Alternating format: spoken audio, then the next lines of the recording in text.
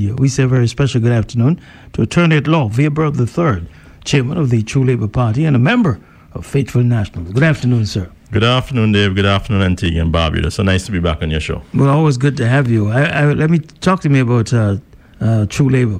Any new way going? Any focus? Anything happening out there that I can entrust the general public to become part of True Labour? Well, of course. Anybody can contact me, Charlene, any of our members, and come and see what we're all about. We don't like you just to pay a membership and say you're a member. You need to come and see us for 2, 3, 4 occasions, how we conduct ourselves at our executive meeting or general meetings, and then you make a decision. Usually we give you a copy of our Constitution, either hard copy or you get it electronically, and we give you a copy of our 2014 manifesto, and you make the decision. We don't want it a situation where you join an organization without thinking about it, and then you find you're in there, and then you don't want to be a part of it. So we like you to know what it's all about, and then you sign up. Yeah, we signed up one gentleman on Monday. We had at our last meeting, so people are coming in. Not in the droves, I would admit to that, but as I said, we have our plans. So when we really start our membership drive, right now we just holding pattern, and the party has really been focused on keeping the pickets with the Faithful Nationals going, and that is what I would like to speak about today, because we're having a picket at Heritage Key tomorrow, starting at 9 o'clock till Heritage 12. Key? Heritage Key. You know what they said the last time you guys went down there? Yeah. You ran the cruise ships. We ran away a whole cruise ship. The captain saw us picketing peacefully. No riot, no tear gas, no harm to individuals, no damage to property. And because they saw a picket and a man on a bullhorn on the first tier of steps going up the steps to Heritage Key on Thames Street, and the crew just saw that and said, "Boy, the natives must be restless. I can't go into that port. But are the natives restless? Are the natives restless?"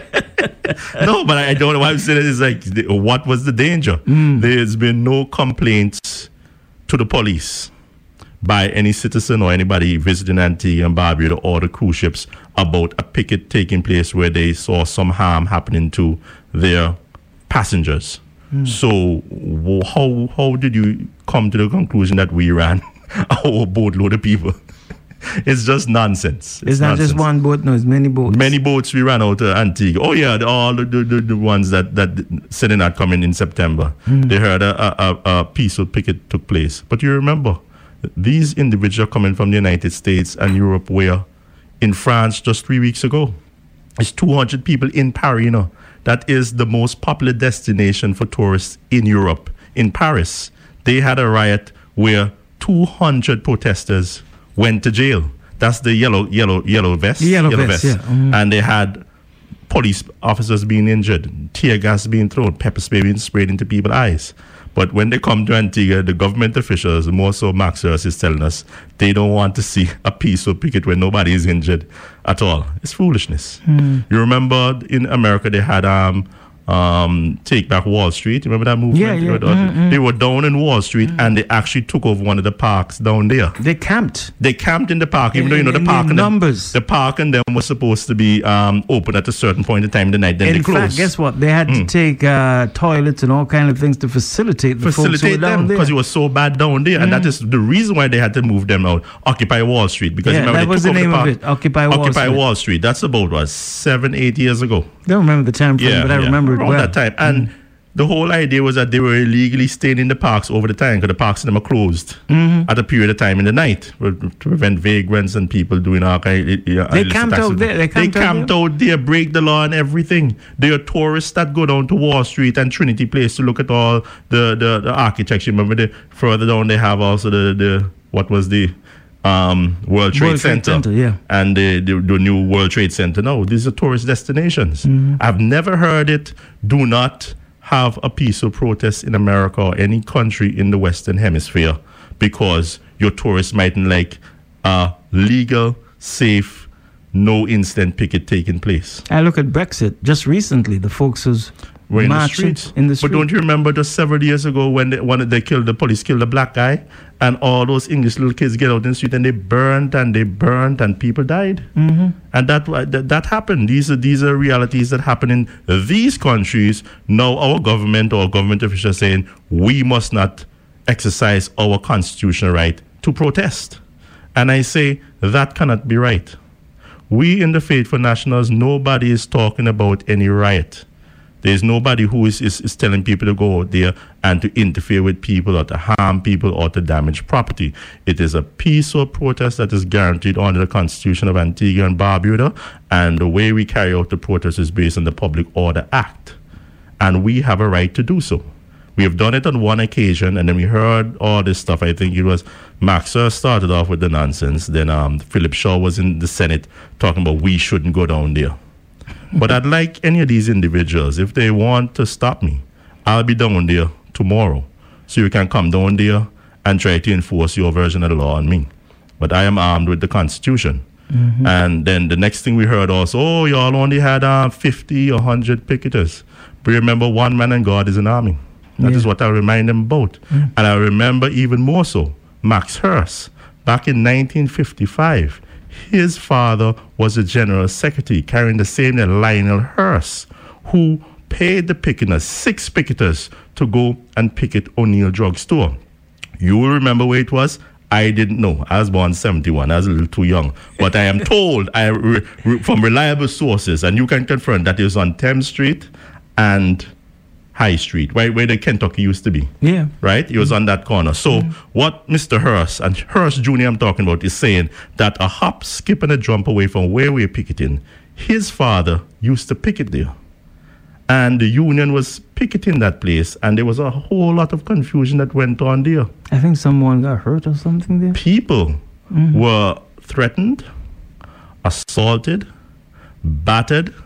There was one guy that was, I think it was Levi Joe, he was the only one that was found guilty of nuisance. But the judge did find that the conduct of the picket was intimidatory to not only the owners of the drugstore, but their patrons. You understand? And this is the reality. You know where I got this judge? Look, the judgment right here. You know where I got this from? No. Max Hearst, he gave me the judgment. He was touting about the... He gave it to you? He gave me... I didn't know... I heard him on the radio talking about it, and I asked him for a copy. So he gave me a copy of the judgment, the O'Neill Drugstore cases. And he was touting it as such an example on the legacy of the Antigua Trade and Labor Union fighting for the laborers, which was what the situation was. They had an employee at O'Neill's Drugstore, Avril Winter, and she was terminated. Just to make it sure, she was terminated from employment, and the employer did not tell her the reason for termination. They just said, you're fired, here's your money, go. Didn't know. The General Secretary, Lionel Hearst, Sr., was told by the executive to organize a picket. He employed 6 picketers to go over there and picket. By the time they heard about it, the other people, it became 12 people. And it gradually grew. They even had Jim Galloway, my old buddy from Lone Wolf days. He was on the picket line. He was in some steel band. He went up there with the steel band, was playing. It was a ruckus they caused over there. But it is one of the most important cases that ever came out of Antigua, if not the most important case. Because you see, the case went all the way up to the Privy Council. So it establishes or confirms that when you fire somebody, they need to know what they were terminated for. What is the reason? Because it could be unfair dismissal, but you just say, hey, take your money, we don't want you. So they can't even respond to say, you just left guessing. And you only know we left guessing. And if you go back to the employer and the employer doesn't say anything, all they can say, I was fired. So even now, the law really is that if they do not notify you within 7 days of why you were terminated, when they carry the matter to the labor commissioner or you reach industrial court, you cannot rely, the employer cannot rely on a reason after when he did not respond in 7 days. You can't come and say, but this was the reason. Even if you have a good reason, you can't rely on it. We got to take a break. Okay. Attorney at law Vere III is with us, chairman of the True Labour Party and member of the Faithful Nationals. There's an event that's coming up tomorrow, a protest that's coming up tomorrow. But we were speaking about the judgment. The judgment, yes. And that went all the way to the Privy Council. It went all the way to the Privy Council. So it is a case that is internationally recognized in all the countries that still rely on the Privy Council, and even the countries that don't, it may not be binding in some jurisdiction, but it's persuasive authority. And this is one of the bedrocks that you can't just fire somebody until they get out your shop and take your money and go. You have to notify them of why in writing in Antigua within 7 days after they are terminated. But what is interesting to note, and I'm reading from the judgment here, the picketing took place pursuant to the resolution referred to above of the Executive Committee of the Trades and Labor Union of the 9th of September 1955. After the meeting, the appellants Joseph No. 7 and Hurst, the General Secretary, engaged 6 paid picketers to picket the respondents' business premises. So those are the people who organized this thing along with the executive of a court. Let me read another part on page 5. The trial judge approached this question as follows. He found that the appellants other than Samuel had, by the resolution of the 9th of September 1955, agreed to the picketing of the respondents' premises, that the General Secretary had appointed the pickets pursuant to the authority conferred on him by the resolution, that the pickets so appointed had used coercion, intimidation, and threats of personal violence, that the pickets so appointed were the servants of the appellants who were liable for the acts of their servants. He accordingly held that although the predominant object of the picketing was the furthering by the appellants of their own interests, they had conspired to achieve their purpose by the use of unlawful means. And what I'm telling the people of Antigua, and more so Lionel Max Hurst, is that the faithful nationals will not be conducting themselves like his father and my grandfather and several other of the 39ers and the national heroes and bedrocks of our society did back in 1955. We will not be conducting ourselves like that. I mean, when I heard Mr. Hurst say that whoever conducted this thing, we were wicked. So I want to know what he thinks of the picket at O'Neill Drugstore, because it is in the same vicinity of where we are picketing. Now, they're going to come with but that was 1955 and we didn't have so many tourists, if at all. But what I'd like to my counter response is, suppose Miss Avril Winter was working down at Heritage Key and she was terminated in 2019. Would Mr. Hurst support a picket by the ATNLU in Heritage Key? Or is that not for the union to look about laborers' interests, and they're more concerned with the cruise tourists coming to the port? That's my question to them when they're saying that what happened back in 1955 should not be done today. It is about the laborers. And what we are concerned about are the laborers who work down at this port of entry in Heritage Key with the GPH agreement, which we're hearing it is signed and is already a done deal, but then they're going back to change certain clauses or terms in the contract. I've never heard of a government in Antigua that put the cart before the horse on so many occasions, Dave. This is not the first time where they had to go and revisit contracts, because obviously they haven't read the contract. It has not germinated in their mind of actually what they are signing on to. The fact that a government is saying they signed off on a contract did not inform the citizens of something that is going to affect them or all of us, because it's a major part of our tourism industry, right? And now they're saying, after there's objections by the persons who have interest down here, that they're going to take out certain clause or reduce the time of the lease. Something is wrong. You're supposed to inform the people of Antigua and Barbuda of what you intended to do. And then we can have our input. It seems like if they only want their input after the fact. And technically they're wrong, because if they've already signed that contract, that's really the end of the story. The GPH does not have to change any contract. I guess they figure they're more likely to gain still with whatever amendments made than lose. So they're fine with it. But if they want to stand fast on a signed contract, they can carry this government to court. And they will be paid heavily, not by the Prime Minister or the AG or whoever has signed off on it. Is the taxpayer of Antigua will be responsible for the foolishness that they have done. Now, my main objection to the Global Port Agreement is that it is a giveaway. And when I say giveaway, it's a lease, so it can't be a giveaway. It is a giveaway. Because if you're saying that for another 40 years, Antiguans and Barbudans do not have a say in the running of the port, you're not saying that it's a share agreement of the risk and the profit, where there's 51% the government of Antigua is holding for the people of Antigua and Barbuda, so they will have the final say.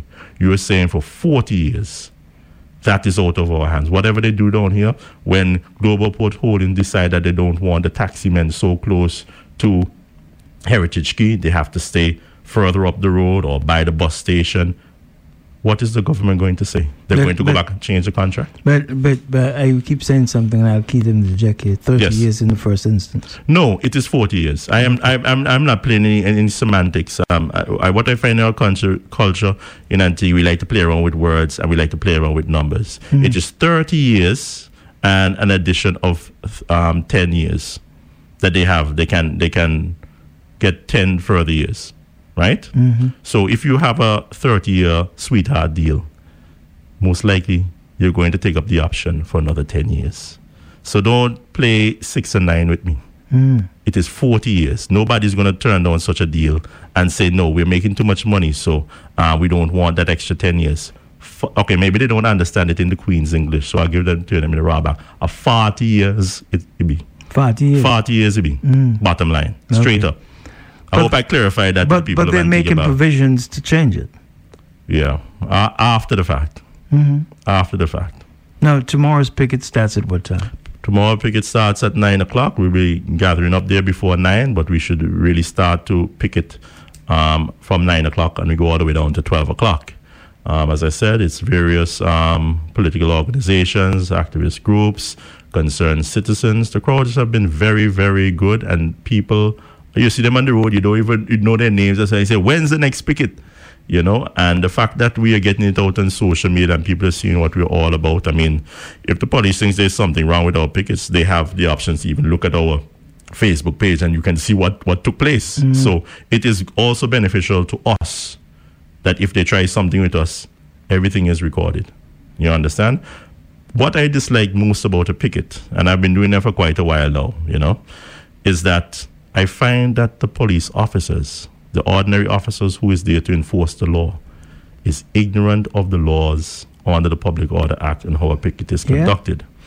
Let me give you an example. When I used to picket with the Lone Wolves, and that's one of my aliases also. The Lone Wolf, yeah. We were picketing the Chinese embassy. You want some money for that? Which one? Yeah. That they said they didn't sign off on the bill, the budget as yet. So they tell me. So you haven't got the money, is it? No. Dave, you know you would have got something, a big glass, don't pour in your bottle or something. You know. Nice red wine. You want red wine? I give you champagne. Come on, man. Dave, wait, so rich too rich for your palate. Yeah. So anyway, what I was getting back to say that one time we were picking a Lone Wolf out at the Chinese embassy at Marby Hill. And then we heard a siren coming up the road, police car blazing up the road. He have this undercar Crime Stoppers, and he's blazing up that road, the Marby Hill Road. The officer probably did not know where the embassy was, so he probably realized at the last minute, so he made a turn before he raided the hill. But the car nearly overturned because he was blazing up there so fast. I suppose he thought he was fighting crime, because I don't know what he's rushing to get there for. It's a picket. If anybody's supposed to be protected by the law enforcement officers, it's the picketers, because they're exercising their right under the Constitution.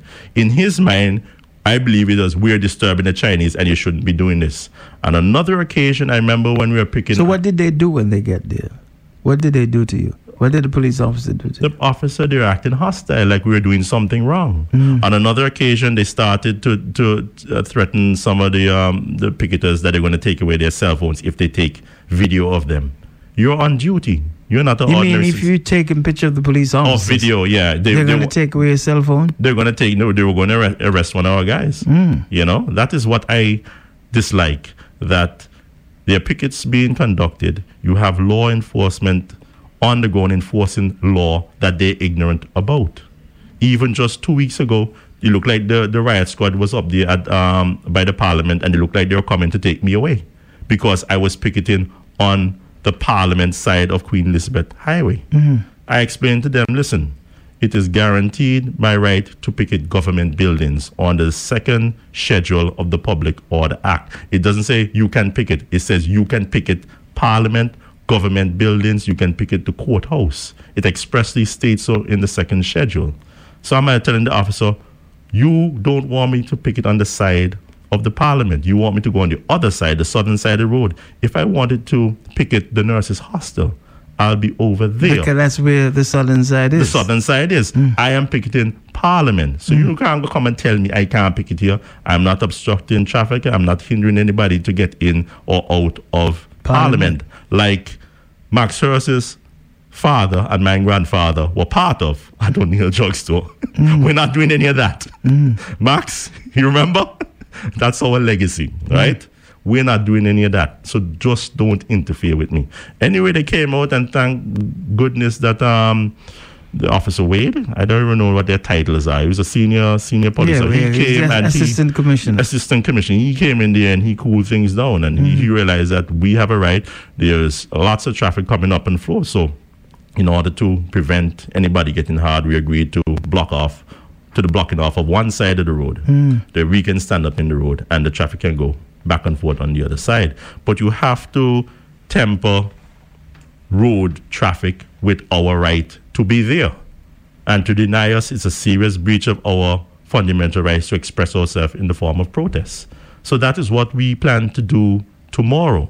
We're not going to do any of that stuff that happened back in 55, Mr. Hurst. We're going to be very peaceful. 55 or 51? 55 for the old O'Neill Drugstore. 51 was for the Quinn Ferrara's picket.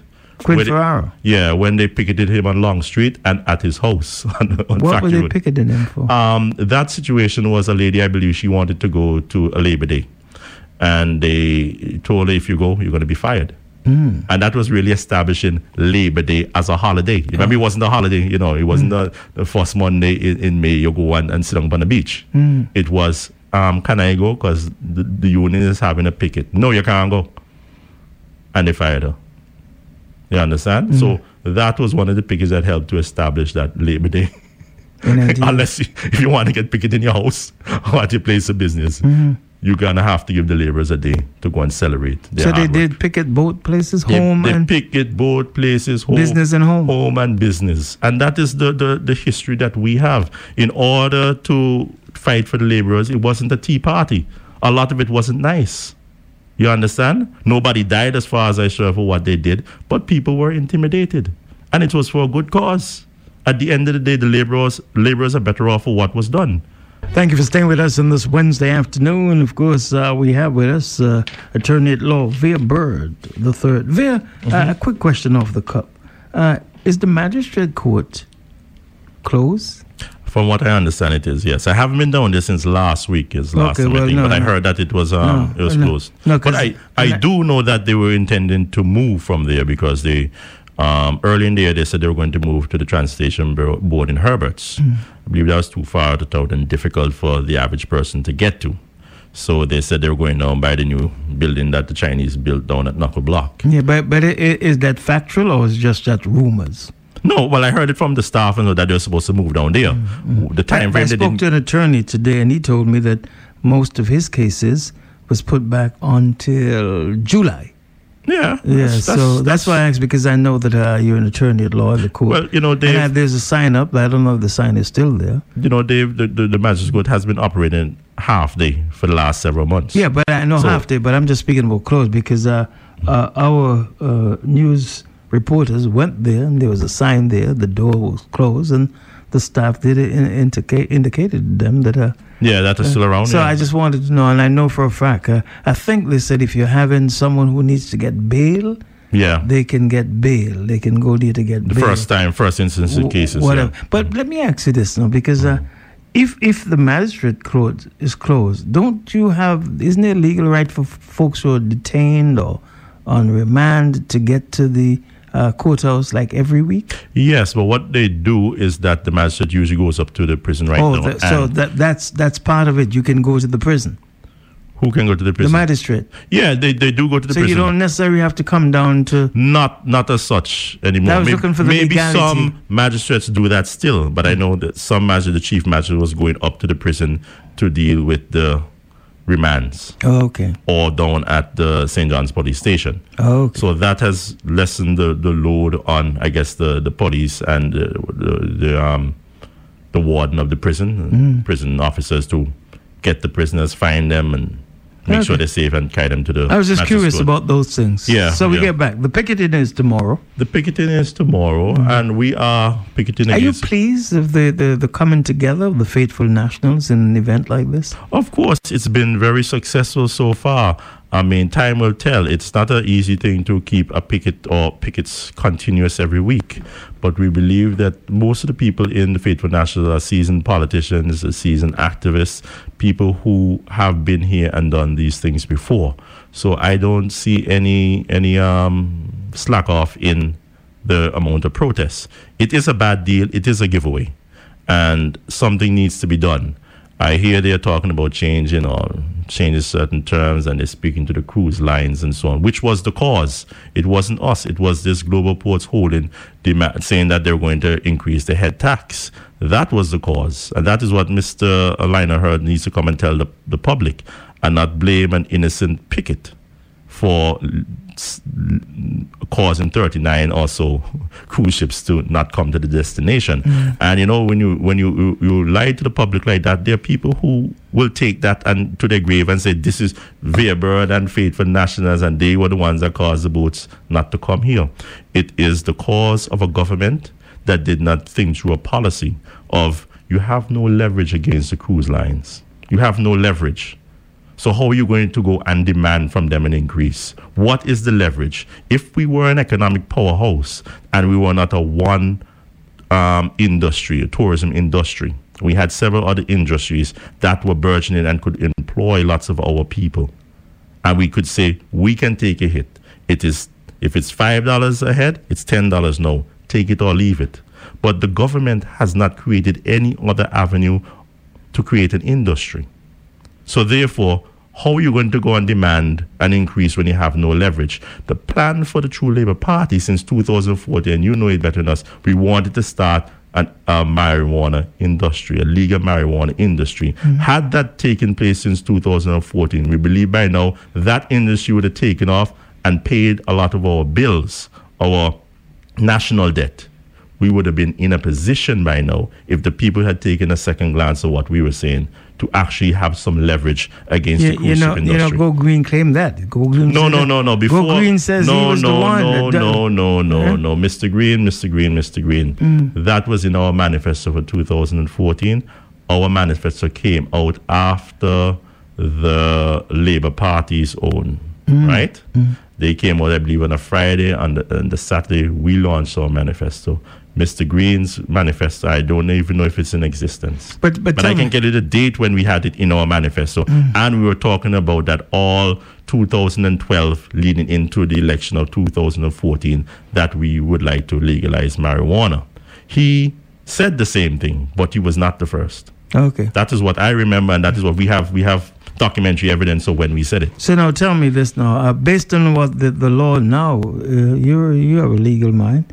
The fact is that you can get, what it is, 4 trees? Is it 4 trees? 3 trees or 5 trees or some amount of trees. 4 trees and 15 grams? Is it grams?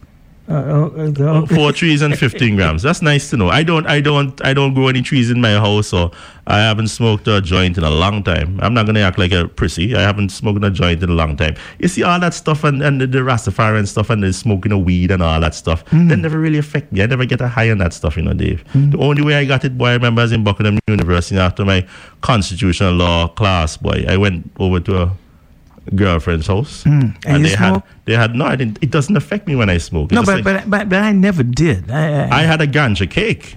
What's a ganja cake? Yeah, the marijuana's in the cake. I had a ganja cake about 2006. Yeah. You don't remember, Dave? The world turned upside down. You don't remember what that? What do you mean ganja cake? It was something about Yeah, the ganja. Which world turned upside down? It's a Betty Crocker cake that they had some ganja laced in it. Okay, I think they gave it to some school or something like that. I don't know. I'm saying my account is when I felt the high was a ganja cake in 2006. But you know, I'm drinking the tea nightly now. Yeah? Oh, Is yeah. it good? Is it helping you or is it strengthening you? Well, it's not a strength. It makes me sleep. Oh, well, that's It good. relaxes me.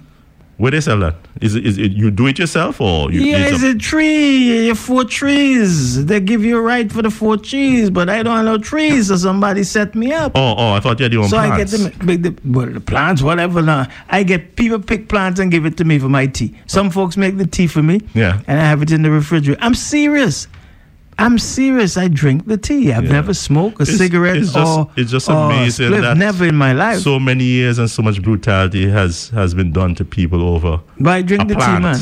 I Over drink a the tea. plant. It's something that we should have legalized a long time ago. I don't believe the government wants to legalize it because so many people would be empowered or enhance their financial wealth. I believe they... But if they even say if they legalize it, there has to be a policy that goes with you being able to set up shop and do these things. That is what I'm saying. In our manifesto 2014. You had all that? There was a policy. It was supposed to be like a statutory body. And then they set the rates where the statutory would buy the legal product. Not everybody can just grow it and then you have to have a license. Both the license to grow and the license to sell. And It's the more like statutory body would be the body that you can only sell it to them. And then so the you people won't be able to sell it on the street and No. That is inviting chaos. The whole idea was that the you know who's harvesting it because they have a license. Yeah. And you have spot inspections and you have to know how many trees and how many plants. But isn't that the way that I think they're planning to go? I don't know what they're planning to do, right? But I'm just saying that was 2014. We're now 2019. We take a break. Yeah. Yeah, we were at the point of and Frank, I tell me, stay away from the word marijuana. It says cannabis. Yes, cannabis. That's the word. Because marijuana, it sounds as a bad word. I like the sound of it. It's marijuana? It sounds Latin, it's Mexican. Remember them banditos, them old Western film, marijuana. I love that stuff, man. It sounds good. Okay, but there's a policy that you guys have, and of course, like you said, you're not aware of the policy. I'm looking at the clock on the wall. I need to speak about something that's taking place today.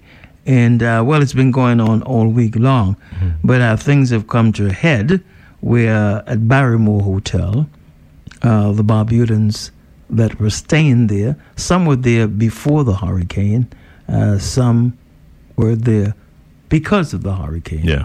And today, as I know they did before, but today we've been getting complaints about locks have been changed and people are told to get out of the building. They have no place to go. In fact, they went to a break here because someone was trying to seek your services. Yes, and they will get that service. I'll contact them as soon as we finish this interview. But what do you say about that? And are those people, are you encouraging those folks? Because look at the situation like this. Barbudans are there. Barbudans, before the first election, when Mr. Nibbs lost, there was some words that were said. Yes. Before the election, though, this council election, they were told that, hey, you have a deadline to get out. But after the election now, there's not a deadline anymore. I hear police was down there, NODS was down there, Public Works was down there, and folks are being evicted. Yes. Now, I can't even go there because they're not paying rent. They were there, they were holding. So, but do you invite those people to come and speak? They hear you on the radio. Someone is hoping that you can assist them because they don't have any money to file legal. Is there any legal way they can get out of this? I don't know. I'll have to hear what the individual complaints are. Remember, everybody is different circumstances. Why they're there before hurricane, after hurricane, but the conditions from what I have heard that are in Barbuda, it is not a place that everybody can go back home even up to this point in time. A lot of the government services are not there. There's no banking service. So I believe that they're still under some state of emergency in that community or that island is not functioning normally up to this point in time. What is the central government doing about that? I believe that they need to really have somewhere where the people can go in Antigua. But don't you believe the central government is still working on developing Barbuda? I put in assisting them. I don't know the details. It seems to be a two-track development. They are the rich folks with their catering for and cutting up rich land. Folks? No rich folks the quote-unquote investors, or we will call them speculators. Okay. Because there was a speculator over in Barbuda where he made on a speculation $10 million US. And he doesn't own the property. It's the Antiguans that own the property. But because he speculated, he made money on something that he didn't own. You understand? And that is what I'm saying. There seems to be a two-track. They want to put down International Airport. They want to give to Paradise Lost. And they want to have all these supposedly progress and development of the country. But how are you developing the country for the local people? You always hear this term, progress and development.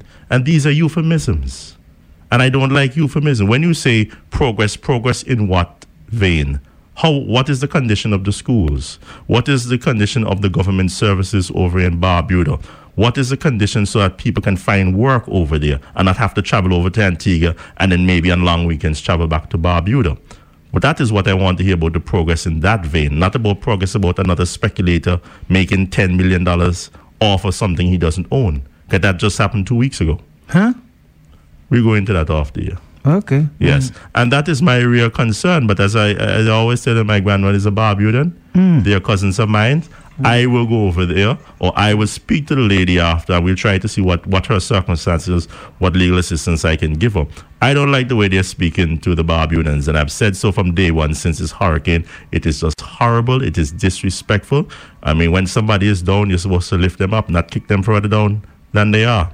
The whole idea, I think there's one word. I don't care about all the deracinated nonsense the Prime Minister was calling the people, but I did not like when he tell them that they are squatters on a land, on an island where their ancestors had been for 300 years. You can't tell somebody they're squatters. And the results, they took it personal. And that is what happened last week. But the Prime Minister needs to realize that you call them squatters, but these so-called squatters have a vote. And they did what they had to do to protect their rights over there. And you cannot talk about your democratic country and victimize people just because they exercise their constitutional right to say no to the Antigua Barbuda Labour Party. And I do believe what is happening down at Barrymore is a direct result because the ABLP got a thrashing at last week's council elections. That is what has happened. And they are vindictive, and they're letting the people know, well, if I not going to vote for me, then I'm not going to say no Barrymore Hotel or any hotel in Antigua. But the people need to realize there's a picket going on tomorrow, and I'm stressing to all the Barbudans who were affected by this Barrymore victimization, those who are not affected, and you can come out, we'll be down there tomorrow at Heritage Key, 10th Street, really, tomorrow at 9 o'clock. And bring your placards. Let the government know that we will defy this nonsense because the people need to rise up. And we are saying rise up, not violently, not overthrowing anything and damaging property. That's not what we're all about. I am an officer of the court. Why am I going out there to cause damage to anybody's property? You understand? But it is a right to protest, and I believe Antiguans sit back and watch things happen to their country and do not get up and do anything. We're not asking you to go act like a hero out there, you know. We're not asked to be Superman. You can give us 10, 15, 20 minutes of time. You don't have to stay there for the 3 hours. Whatever time, even if you're going to do work in town or you're going to pay a bill or you have your errands, go do them. And when you pass through, come and pick up a placard. It's good for you, Dave. I'm telling you, my cholesterol and my blood pressure down because of all these pickets, you know. It's also very healthy for you. You're getting my exercise, my constitutional walk. I get all of that. I'm losing my waist. I've lost about an inch off of my waist. My buckle, my belt buckle is tighter now, all because of picketing. So I do not just utilize picketing for political purposes. I utilize it for my health benefits. And you get vitamins from the sun. Listen, Dave, I have a problem. My doctor, Dr. Amadin, he told me in the United States, he told me that I suffer from vitamin D deficiency. I need these pickets. Yeah. It's about my health. You understand? I suffer from vitamin D and a borderline cholesterol. I tell people my situation. And I walk on the picket line, and I don't understand them. I'm not one of them to just stand up on the picket line. I like to go back and forth. Up the road, down the road. Up the road, down the road. You build up a little your heart rate, and you get all the beautiful sun rays down on your skin, and it's good for you. It's healthy. So, man, the doctor is pleased. They said, when I go up to the States, he said, oh, you've been picketing again. I can see from your results. Now, as we go into the picketing, my main concern about Antigua and Barbuda is that we show respect for each other. You know, we have an elected prime minister in Antigua and Barbuda, an elected government, but you show respect. But that does not deter you from picketing, because picketing is legal. Picketing is legal. It's a constitutional right. But what I'd say more, I wish they would show the respect for the citizens, the way they talk to individuals, the way that Mr. Hurst, he's the was it chief of staff? Coming from the chief of staff in the prime minister's office, saying that we held up a bullhorn on the first flight down at Heritage Key, and the captain of the cruise ship saw that. And he just said, like we say, hey, back up there, back up tugboat, watch out the way. And he just pressed reverse and just got out of Antigua because of a piece of picket. Was that what he said? Or that's how you paraphrase it? No, but it just sounds foolish to say that somebody could have just tell a whole group of 4,000 passengers, get back on the boat. They are peacefully picketing out there. There's no incident that's IFR. We had about 5 to 6 pickets so far and 2 public meetings. And there's not been one report to the police by a citizen or a resident or anybody on this cruise line of being interfered with. So what is the problem? That is what I want to know. What did we do that is so offensive? Are you sensitizing the members of the True Labour Party that maybe a time has come for a getting together of the parties, the sprinters parties across Antigua and Barbuda, to come as one political entity for the benefit of Antigua and Barbuda? No, the True Labour Party is not going to join any organization or dissolve or forget where we stand. We're a principal organization. We stand on what we believe, and that's the bottom line. Win, lose, or draw. That's where we are. If you're talking about a coalition, that's another story. But that's what I'm speaking which of. We have been speaking about with the UPP for many years now, at least 4. But if you're saying that you're going to see me carrying a UPP membership card, I'm looking at the coalition. Story. Yeah, that's a possibility. That's because political parties do get together. All the time. All the time. There is the BPM and the UPP. That's a good example. They had the dissolve of the APP party back in the day with the ALP back in the early 70s. That was parties coming together to form the Antigua. Well, the ALP was already formed, but they were their own political organization, but they dissolved. And become part of the Antigua Labour Party. And then there's the other day with Mr. Nicholas and what they call it, OBM. Whatever. I don't remember the name, but I know that there was a party. I think they had a green. They were green also. They were green? Yeah, they're like Go Green or something like that. And Ralph Francis was in there. When Melford jumped out in the Labour Party, they only knew after. You're not serious. You're making a joke of this. No, I'm serious. That's the way people, for political gains, basically you want to get into power. I guess he felt he was on the outside looking in for too long. We in the True Labour Party don't mind if we're outside looking in for the rest of our lives. It's going to be based on principle, or it may never happen, and so be it. But a coalition can come together. It can happen. But in regards to us, people say, oh, you never get in there. Okay, we may never get in there. Who is the loser? Not us. You're the loser. You got 39 cruise ships that say they're not coming into Antigua and Barbuda in September. Is it September or later down? Sorry, November. From November, yeah. Correct, yeah. From November and later down. Because for the 2019-2020 cruise ship season. This brilliant government determined that they had leverage. 108 square mile and with about 62. And 62. But I'm sure that I'm not sure about the Barbudans right now, as of last week and today, what they did with them at Barrymore. But you have 108 square mile with about 100 people on there, and you think you have some leverage against the cruise industry.